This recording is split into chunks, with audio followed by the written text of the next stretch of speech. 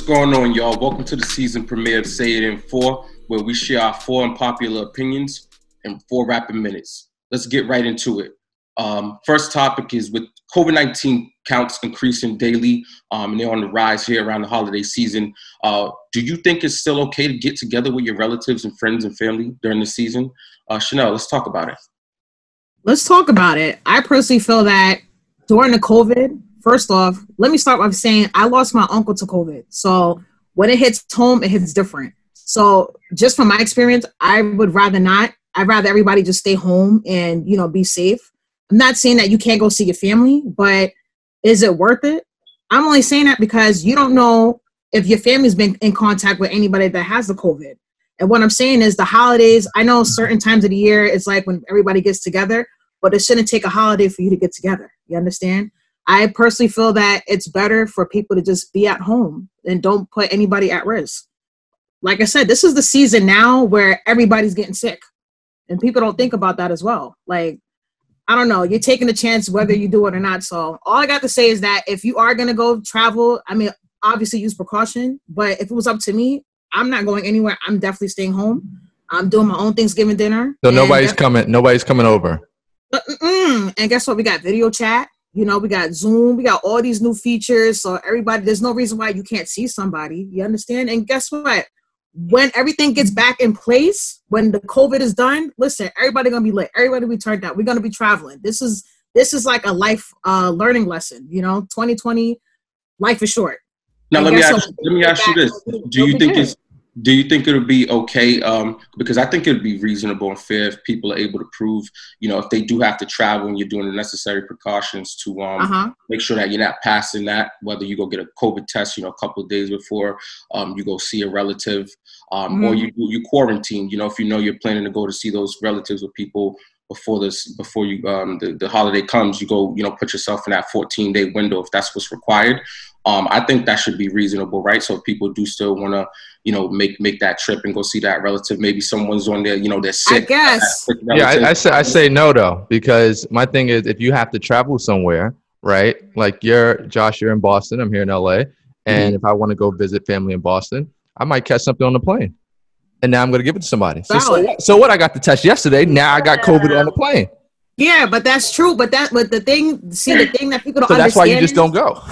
Right. But the thing is that people don't understand is that they don't understand is that the COVID, that stuff still remains in your system. It's not like you have the 14-day quarantine to make sure that it's not really spreading, but that stuff still stays in your blood. You understand? So not necessarily, obviously, it makes sense to not be jumping on a plane, right? But what about if I'm in the same city? If I live, you can get on the train. You can get in the Uber. If you're relatively, you can get that thing in the Uber, right? I can't. Look, I think that people have pandemic fatigue, and they've probably been good all year long, not doing. They canceled trips, canceled everything, and they just, it's the end of the year, and they like, we still in this, and they just, it's frustrating. Tired of it, and frustrating. So let's talk about it a little bit deeper, right? We've got some of these celebrities out here right now, who they got their wealth and they're able to host these large events, similar to I'm pretty sure you've probably seen in the news the Kim Kardashian, right? She's got all of these people in her immediate family that she wants to bring together. Do you think that's acceptable for them to be able to do that, even though there's a lot of people out here struggling during the pandemic and people trying to figure it out? Everything she does is a big production. That's Kim being Kim, and it's probably a money thing. Look, she got new skim lines coming out, all that stuff. She gotta be relevant. She gotta keep her page, people interested, people talking about her. So if she was doing it with just if she was just doing it with maybe 10 people, would that be acceptable? Because I think maybe if she hosted an event, but it's not a big one, right? Maybe she just has 10 people, her immediate family, but they're doing something extravagant at the house, and she got the money to have them come do a COVID test, right? That should be fair. Their immediate family is larger than 10 people. Ain't no way she's doing 10 people. No, that's valid. I just feel like with Kim K is like, the thing is like these celebrities are wealthy. They have the money. If they want to have these extravagant events and parties, that's fine. I think a lot of that really comes from people feeling some kind of way because there's so many people on unemployment. There's so many people that are barely fighting for dinners. I can't even tell you how many times I go on my Facebook or go on my social media and it's somebody always like saying like, yo, if you need some food, contact me. Haven't seen so many people go without having meals. That's what really scares me when it comes down to it. Is like, yeah, she's throwing these parties and these pictures got released and people are getting personally upset about it. I'm not mad at Kim K for having money. She does donate. She does support other people. She's gotten people out of jail. I don't see why people have to come at her for wanting to do an event with her own money. Right. Maybe you should take time to reflect on what you need to do to get yourself in a better situation and not to try to come at a person that maybe has a tough circumstance. But at the same time, you shouldn't be following Kim K in the first place. Your focus shouldn't be in her feed online. Just being honest. So people were upset to the idea that she's partying and stuff right now? People was calling her tone deaf. They were saying like, yo, that's kind of inconsiderate that, some people, like one of the posts was that a person just lost their job. And it's like somebody's been waiting on unemployment, still didn't get a freaking stimulus check. But how is that her responsibility? How is that her? Why is that? Why does that show she should be concerned about that? Because I feel like on something else. Right, but I feel like because people put public figures, anybody that's a public figure, they make it their responsibility. Like, yo, you got all this money. People just see the money value, right? So I'll tell you this. So I'll say this right now. If I was Kim Kardashian, I wouldn't be concerned as long as I'm doing the right things to make sure my family's, they're safe and that everybody's well. I mean, like you said, she earned that money, right? So how can we be mad at her for doing something, holding an event at her house? Now, if she's doing it on 50 people, like you said, they taking pictures and it's 50 people, yeah, that's a problem. But if I'm Kim Kardashian and I got millions or billions and I got my family and we're having a Thanksgiving gathering, I'm not concerned with what the media got to say because if she did the right precautions, she's fine. I think she's all right. Right? Yeah. Yeah, but I mean, at the same time, too, I think she needs to just kind of feel out her fan base. Probably her fans was all good with it, they love Kim and, all that. Like I was saying, it's a big production. They love all that about her. But if, someone was feeling a certain type of way, then she should maybe, kind of listen to that. I haven't really seen, you see other celebrities stuff, they go on, vacations or whatever. I saw like Sierra and Vanessa Bryant and Lala. They was doing like a family thing where they had their kids, was taking pictures on private planes, whatever. But everything that they did, it was like an innocent thing. It had like a family type of feel to it. Like one thing, they was on the plane nursing, because it was like, I don't know, breast. Something to do with nursing. Right, the breastfeeding moms and all that. Right. Yeah. It was a post about that. So it wasn't like, oh, we flashing, we stunting on y'all. So I'll say this. It's good. It's funny that we're on that topic of talking about who's following who and what when it comes to social media, right? Because the next thing I would like to talk about is, the impact that social media has on us individually. Do you feel like you're addicted to social media? Any of us here? And what are you doing to try to cut back on that? Sharnetta, what do you look? Let's talk about it. You know what? I think I was pretty bad with social media. Like I would be in the bed. That's the first thing that I would do. Like when I turn on my phone, I see the little notification. So I'm like, oh, I'm clicking on everything, opening everything to see who said what, whatever. But I watched this, it was a documentary on Netflix called The Social Dilemma, and another one called The Great Hack. But it just opened my eyes, and I got mad. I'm like, yo, you ain't gonna be controlling me. You know what I'm saying? So now I turned off all my notifications and everything, and now I'm not on it as much. Like I gotta physically go on and see. So I only do it. I check it like 2 times a day or something, versus me getting caught in a rabbit hole. Because now I'm just boom, boom, boom. So T, what do you consider being addicted then? Because we could have somebody who's not on many apps. They're probably on just one app, and then you got people who are on like 7, 10 apps, and then all of them a day. So what about if that one person who's on one app, but they're not? They only focus on. They might be on that one app quite a couple hours a day compared to. Yeah, but it's still considered to be social media, though, right? So anything that you do excessively is considered to be an addiction, whether it's drugs or alcohol, whatever the case may be. So if you have to pick up this phone and consume it for a solid 3 hours, 4 hours, and you drop it down, you pick it up, you drop it down, you pick it up, that's entirely too much. There's some type of analytics on this phone to show you how many times you pick up your phone a day. Okay. It also tracks how long you're on the phone a day. Everything. That's an addiction. If your number is over 45 minutes, 30 minutes, and you cannot control that, that's an addiction. Don't you think the average person's over 45 minutes for each app, though? Come on. I mean, if you're jumping into whether it's an email, whether you're jumping in a text, whether you're jumping what did we do before that was a requirement for life? What did we do before that? Before there was this? Before it was, the apps of the Instagram, the Facebook, etc. What were you doing with that 3 hours that you're utilizing now on social media? What was you using that before? I mean, people were most likely probably doing things manually, right? So, I mean, for each of us, when you think about where we were at, where society was at the top of the decade, I mean, we didn't have the technological advance for people to have things at the fingertip to just get things done. Has changed. So we didn't have that same capability before. Right. So you can just jump on like people if you want to, like if you wanted to create a project, right? You can go shoot something on your iPhone and then sit there and edit it on the iMovie. Just on your phone, right? You're in that app for how many other hours, but before you probably had to take that time away and go do it the manual way. So having the accessibility to do it at our fingertips, I feel like is what's changed, and I don't think it's going to go back the other direction. Yeah, but we're consuming a feed of what everybody else is doing for 3 hours, 4 hours. That's what you're doing. It's like the old man on the corner paying attention to what everybody's doing on the block. We talked about people having the addiction. What do we do? What are we doing to fix it?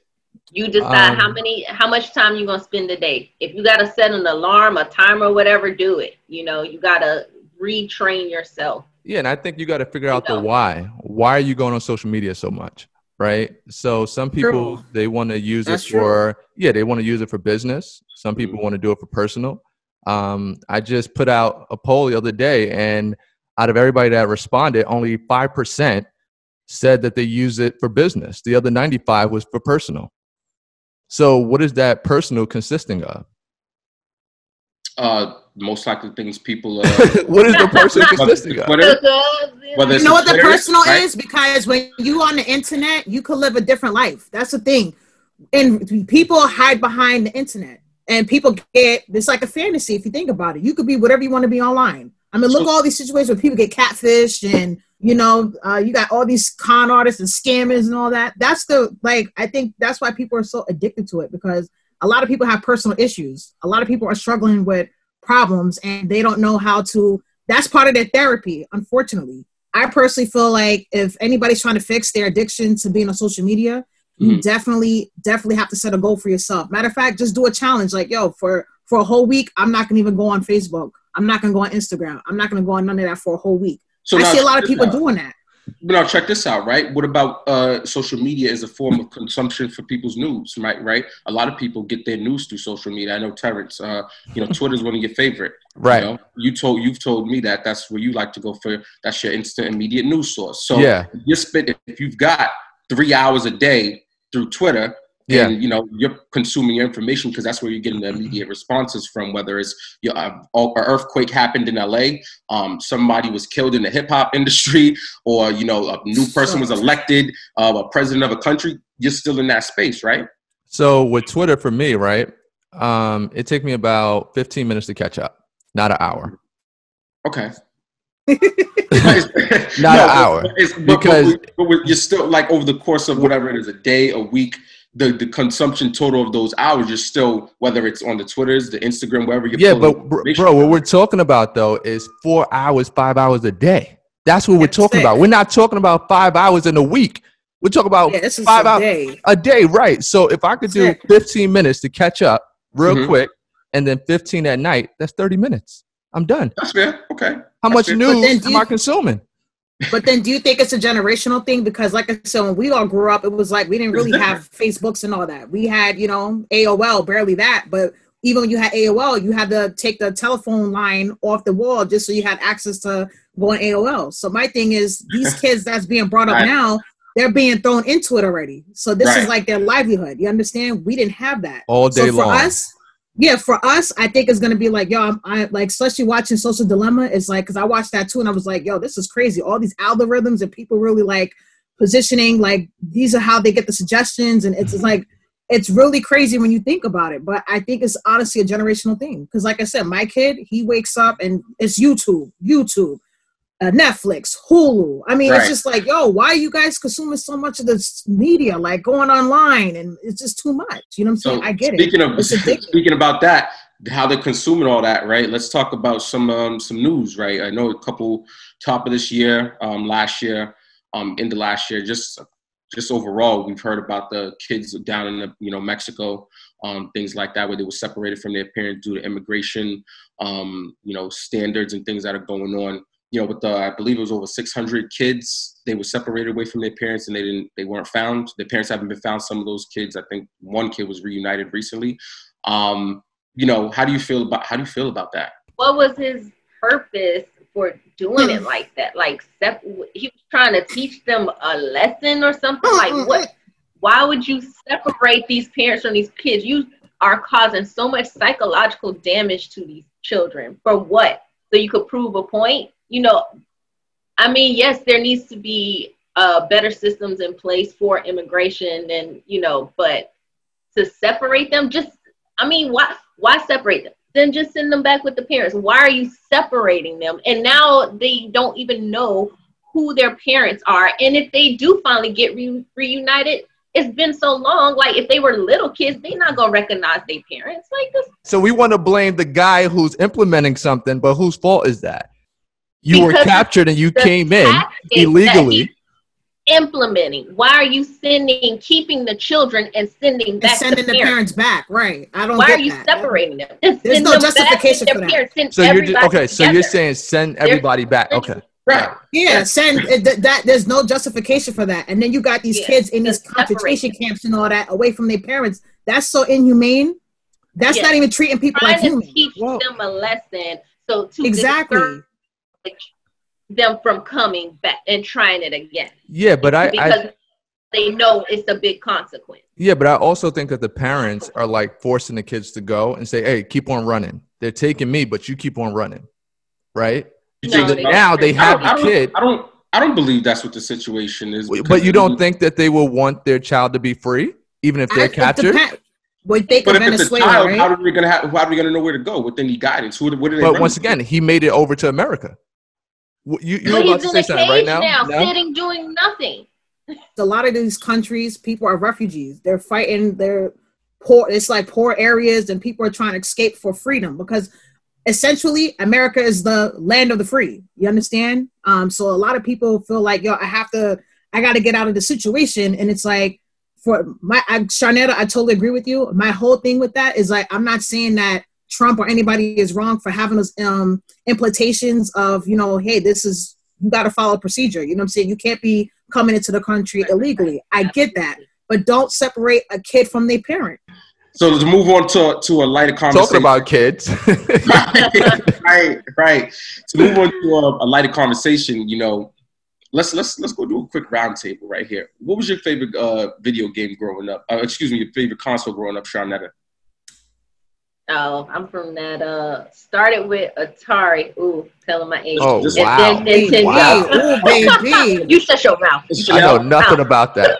Ooh, that's woo. Oh, baby. I know nothing about that. Duck Hunt, Mario, Dave and Queen, Peach, all that. Yeah. No. Hold on. We'll get into it. Hold up. Chanel, what about you? This is one. We only need one. Yo, Super Nintendo, where you had to like blow out the cartridge with the Q-tip, you had to get the dust out. Yep, you got to blow the cartridge.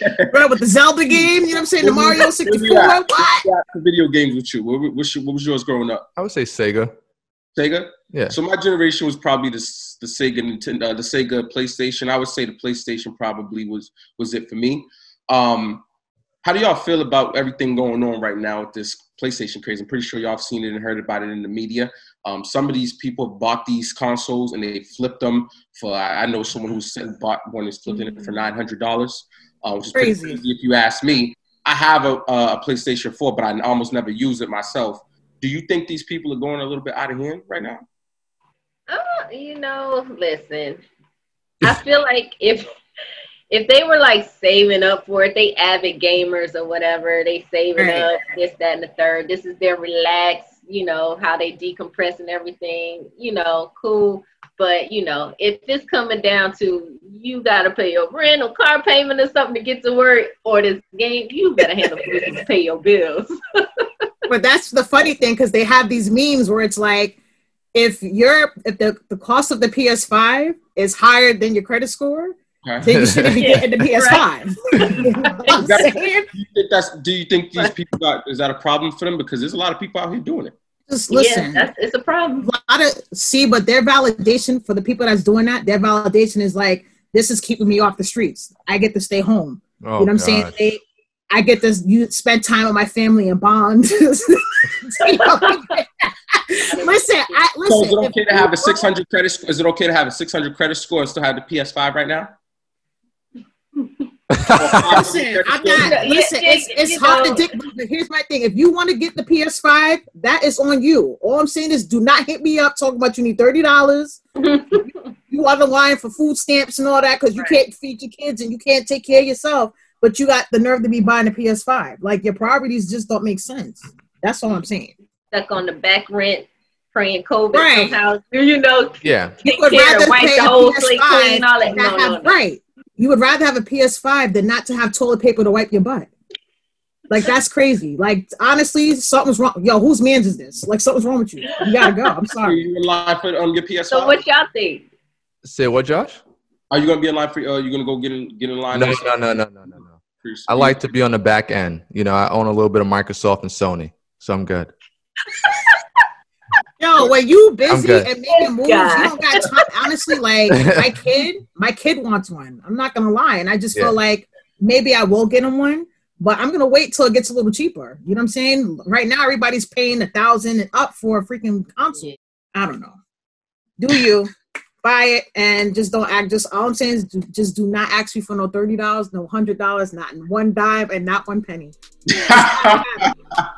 Well, y'all. Thank y'all again for coming to the season premiere of Say It in 4, where we speak and we give y'all our unpopular opinions. We hope to see y'all back next week for another crazy episode. All right.